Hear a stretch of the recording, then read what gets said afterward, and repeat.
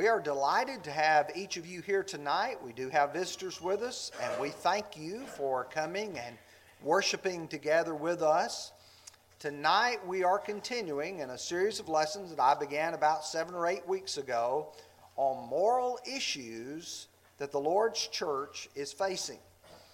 We have to realize that the world in which you and I live, there are a number of moral issues which are a part of our generation.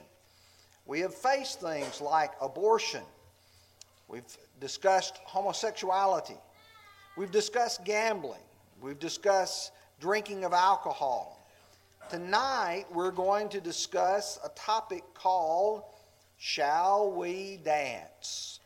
To begin with, many of our young people are confused. And I say that honestly. They do not know the difference between right and wrong on this topic. You might say, well, why don't they? Number one is there are some religious groups that condemn dancing, while there are other religious groups that sponsor them. I can tell you there are a number of religious groups that think that dancing is a good, wholesome activity, and they will sponsor dances. Dancing is a common activity in today's society. It doesn't take long to turn on your television and you'll find people with all sorts of television shows which feature dancing. It's been a part of my growing up childhood. For instance, whether you were watching American Bandstand or Soul Train, either one of them featured a tremendous amount of dancing on them. There's a lot of modern movies, like the movie Footloose, that mocks a moral opposition to dancing. This movie suggests that if you are a person who opposes dancing, that you must be a religious hypocrite, that you must be someone who just simply doesn't understand modern society. Now let me hit one that's probably going to be very painful to some people, and that is some parents are inconsistent. I assume that most of you believe that the Bible is going to clearly present a case. And yet, I'm not ignorant. In fact, I see Facebook pages where young people are with their parents and they are showing off their prom dresses, showing off their clothes they're going to wear to the dance. And those of us who are Christians will at one point say, no, we shouldn't do anything immoral, and then yet we will encourage, at least allow something to occur within our home. How can this be a moral issue? Anything becomes a moral issue if God's Word addresses it, and to participate in it becomes immoral, and to abstain from it is moral. There are questions that must be asked and answered. Some of the ones that we're going to discuss in our lesson tonight are, what is dancing? And second of all, is all dancing wrong? Number 3, is the modern dance from God or from the devil? No, where does it originate? And then number 4, what should young people and parents do? We're going to look at dancing defined, dancing discussed in the Word of God, dancing that is demonic, and then finally, dancing disdained. I want to begin, first of all, with what dancing really is. If you go to the New Oxford American Dictionary, 2nd edition, it defines it as a series of movements that match the speed and rhythm of a piece of music. In other words, music plays and a person moves their body to that music. There are several types of dance. I was surprised to realize exactly how many there are. I don't think it would be beneficial for me to try to list every one of them. But it's clear that the modern dancing that occurs is the most vulgar of those kinds. In the Bible, besides the obvious words for dancing, there are some that are not so obvious. For instance, the word translated dance that occurred in the reading tonight, as among several other passages, carries with it the idea of whirling and leaping. In other words, someone is so excited they're jumping, but they're also, the original word indicates the idea of a whirling. The best thing that I could think to compare it to was what is referred to as the whirling dervishes. And I know some of you may not even know what that is. But if you go to a lot of Muslim countries, there are men that are excited about some religious aspect, and as a part of their religion, they will wear fancy clothes and they'll twirl, they'll swirl, and they're called the whirling dervishes. But let me point out to you, there are some biblical words that are used. If you're reading the original King James or you're reading the American Standard, the word is often translated lasciviousness. Sometimes it is translated licentiousness. Many times in the New King James, it's translated lewdness. It comes from an original word, and I'm quoting Thayer's dictionary here, wanton acts or manners as filthy words, indecent bodily movements, unchaste handling of males and females. Now, that could involve several things. We're going to see that used in Scripture. Some suggest that since there's dancing in the Bible, that it must be okay. I know you heard it read from this pulpit just a few moments ago from Psalm 149, verse 3. Also in Psalm 150, if you want to continue reading there. It's mentioned 21 times in the Old Testament, 5 times in the New Testament. Let me give you some examples. In 2 Samuel chapter 6, verses 13 through 16. And so it was when those bearing the ark of the Lord had gone 6 paces that he sacrificed oxen and fatted sheep. Then David danced before the Lord with all of his might. And David was wearing a linen ephod. So David and all the house of Israel brought up the ark of the Lord with shouting with the sound of a trumpet. Now as the ark of the Lord came into the city of David, Michal, Saul's daughter, looked through the window and saw King David leaping and whirling before the Lord. And she despised him in her heart. I'd suggest to you, if you look at verse 14, the dancing is defined for you in the verse 16 when it says that he was leaping and whirling before the Lord. If you go to Psalm 149, verse 3, 150, verse 4, you find both times that they were to praise him with the timbrel and dance, praise him with stringed instruments and flutes. One of the things I would suggest to you that the worship of the Old Testament was much different in many ways than our New Testament worship. They were guided by what the prophets of the Old Testament had instructed them to do. We do not praise the Lord with timbrels and harps because we are not instructed to do so. Nor do we praise the Lord with some sort of religious dance because we are not instructed to do so. But I would suggest to you that in the Old Testament there was some sort of outward show of emotion, of enthusiasm, if you will, during some portions of their worship.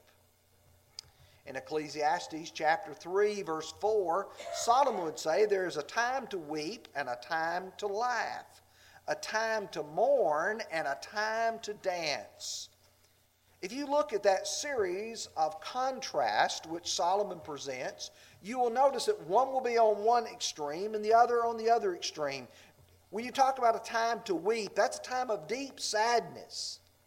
And then a time to laugh, a time for sheer joy. Then he says a time to mourn.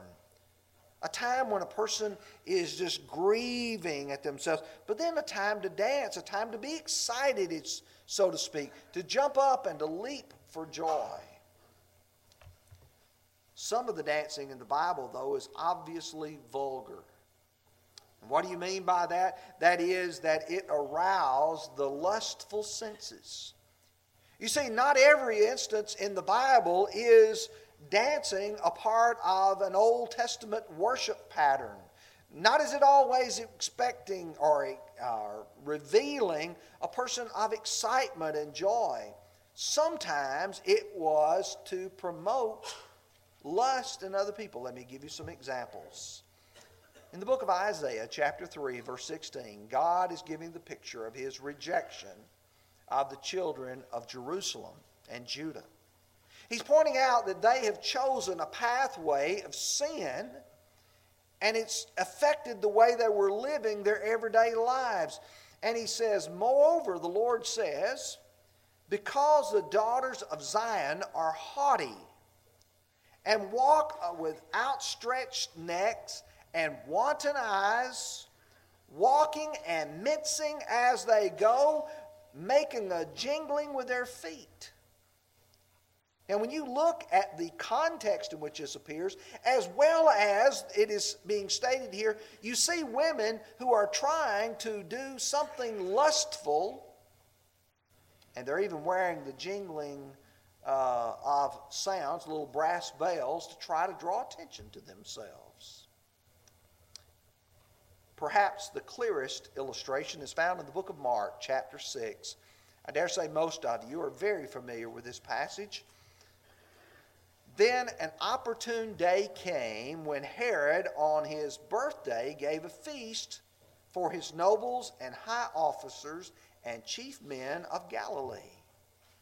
And when Herodias' daughter herself came in and danced and pleased Herod and those who sat with him, the king said to the girl, ask me whatever you want, and I will give it to you. He also swore to her, whatever you ask me, I will give it to you, up to half of my kingdom. So she went out and said to her mother, what shall I ask? And she said, the head of John the Baptist. Immediately she came in with haste to the king and asked, saying, I want you to give me at once the head of John the Baptist on a platter. And the king was exceedingly sorry, yet because of the oaths and because of those who sat with him, he did not want to refuse her. Immediately the king sent to the executioner and commanded his head to be brought. And when he had went and beheaded him in prison, brought his head on a platter and gave it to the girl, and the girl gave it to her mother. Why in the world would Herod do something so foolish as to make a promise to a young girl, I'll give you even up to half of my kingdom? I can tell you why he did that. This man was overcome with lust. He was pleased when he saw her dancing what would have been a very vulgar dance. History records this type of dance was nothing less than a display of indecency to entice the viewers. What that means is that it occurred not just here, but history shows us what it was for. It was no different than what occurs in many of these so-called men's clubs, where people go to view women in various states of undress so that they can lust after them. And that's exactly what occurred here. It should be noted, however, that most of the dancing, as described in the Bible, was done solo. That is, one person would dance. Do you see David? What did David do? He jumped, he twirled, he swirled before the ark of the Lord. Now, modern dancing is done with a partner of the opposite sex. And I've got to ask a question, why? Why do young men and young women dance with one another? I don't think there's any, if you're here and you understand what I'm talking about, I don't think you have to really ask that question to have it answered. The modern dance is by nature lewd and often simulates sinful behavior. Sometimes it's referred to as dirty dancing. And there's a good reason. It's because you have young men and young women not married to each other with lust in their hearts, rubbing up against each other and doing things that they have no right to do. In Galatians 5, verses 19 through 21, listen to Paul as he says, "Now the works of the flesh are evident, which are adultery, fornication, uncleanness, lewdness," or if you're going back to the original King James, lasciviousness, idolatry, sorcery, hatred, contentions, jealousies, outbursts of wrath, selfish ambitions, dissensions, heresies, envy, murders, drunkenness, revelries, and the like. Now, what do you think the revelries are? Of which I told you beforehand, just as I also told you in time past, that those who practice such things will not inherit the kingdom of God. Now that really ought to sink in. As a parent, I'd never want to say to my child, you can do this even though God says if you do it, you can't go to heaven. Where does the modern dance come from? I've got at the top, demonic. Sometimes we don't understand the meaning of demonic. Listen to James 1 and verse 17. "Every good gift and every perfect gift comes down from above, from the Father of lights, with whom there's no variation or shadow of turning." There are things that come from God. They're given to us. Let me tell you some good things. Just a few moments ago, we sang some songs that were of the category of psalms, hymns, and spiritual songs. What do these songs do? They encourage us. They uplift us. They make us think about holy things. On the other hand, there's some things that are not so good. For instance, in that same book, James 3:15, "This wisdom does not descend from above, but is earthly, sensual, demonic." Now, carefully notice with me those last three words there. Earthly. They don't focus on where God is. They don't focus on spiritual things. They focus on things here on this earth. "Love not the world, neither the things that are in the world. For all that's in the world is the lust of the flesh, the lust of the eyes, and the pride of life. It is not of the Father, but of the world. And the world passes away in its lust. But he who does the will of God abides forever." 1 John chapter 2, verses 15 through 17. Sensual. That is, it appeals to the animalistic nature of man. Give in to your feelings. Give in to your urges. You see, that's the way the devil, through the lust of the flesh, attempts to try to get us. And then he uses the word demonic or devilish. This is not from God. This is from the world. Listen to 1 John 4, verse 1. "Now the Spirit says that in the latter times some will depart from the faith, giving heed to deceiving spirits and doctrines of demons." There are going to be people who will give in this Christian age to the demonic teachings, the devilish teachings, the teachings that do not come from God. In 1 Corinthians chapter 10, verses 20 and 21, Paul's writing to the church at Corinth, and they're in a quandary. Do we do these things over here, or do we only do these things over here? Can I partake of the temple of idols and the table of the Lord? Can I be a part of both of them? And he says this, rather the things which the Gentiles sacrifice, they sacrifice to demons and not to God. And I do not want you to have fellowship with demons. You cannot drink the cup of the Lord and the cup of demons. You cannot partake of the Lord's table and the table of demons. What he says, you've got to understand there is a line between the good and evil. Between that which comes from God and that which comes from the devil. And I think it's important to be asked. The modern dance that is held out before us, from whom does it come? I think everyone should be smart enough to see this. In Matthew chapter 7, verses 16 through 20, Jesus put it very simpler.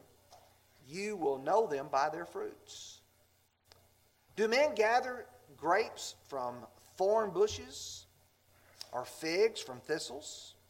Even so, every good tree bears good fruit, but a bad tree bears bad fruit. A good tree cannot bear bad fruit, nor can a bad tree bear good fruit. Every tree that does not bear good fruit is cut down and thrown into the fire. Therefore, by their fruits you shall know them. He's talking about people. But things could come under these same categories. Is dancing good and wholesome? Well, if it's so wholesome, why is it that people go there and they turn out the lights?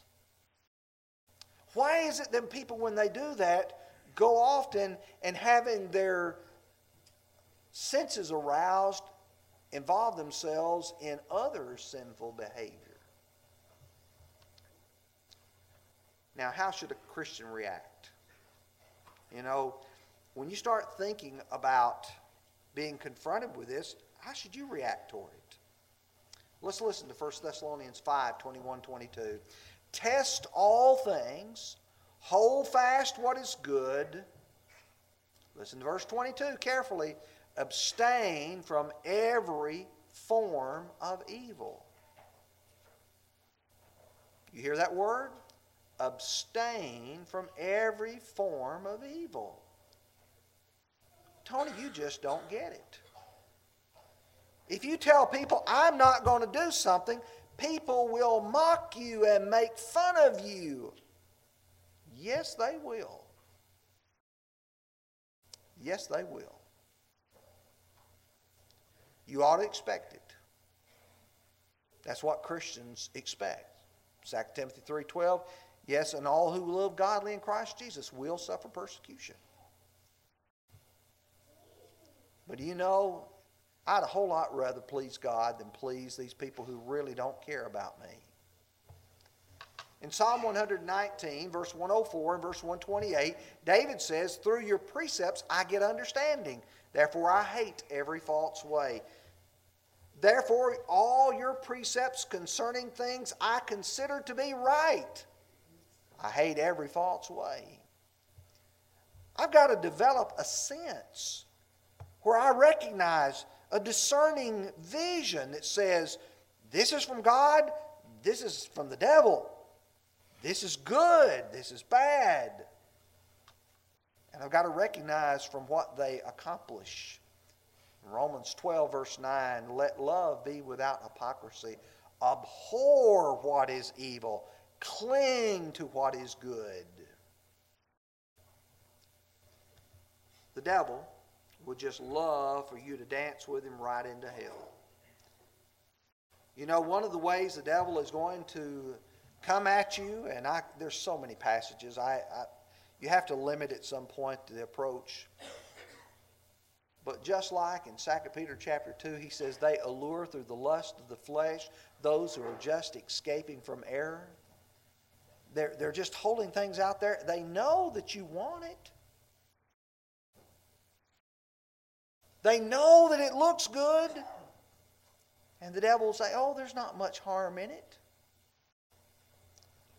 Christians have to learn not to be taken in by the devil's devices.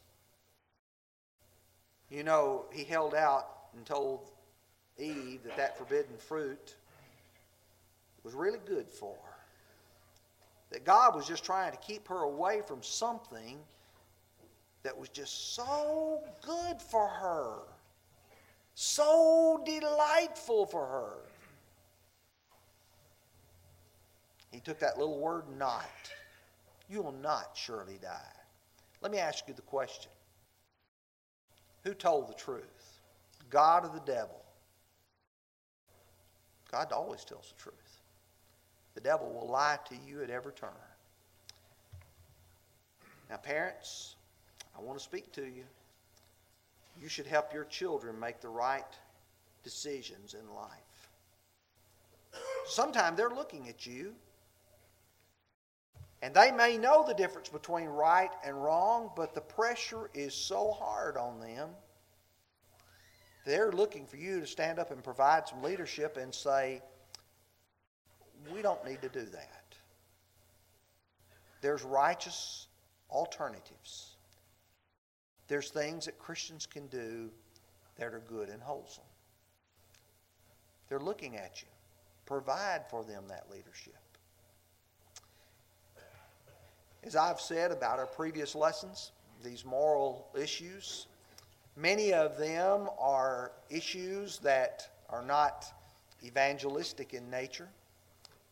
But it may be that through your Bible classes, through someone else's love and concern for you, you've come to an understanding that Jesus is the Son of God.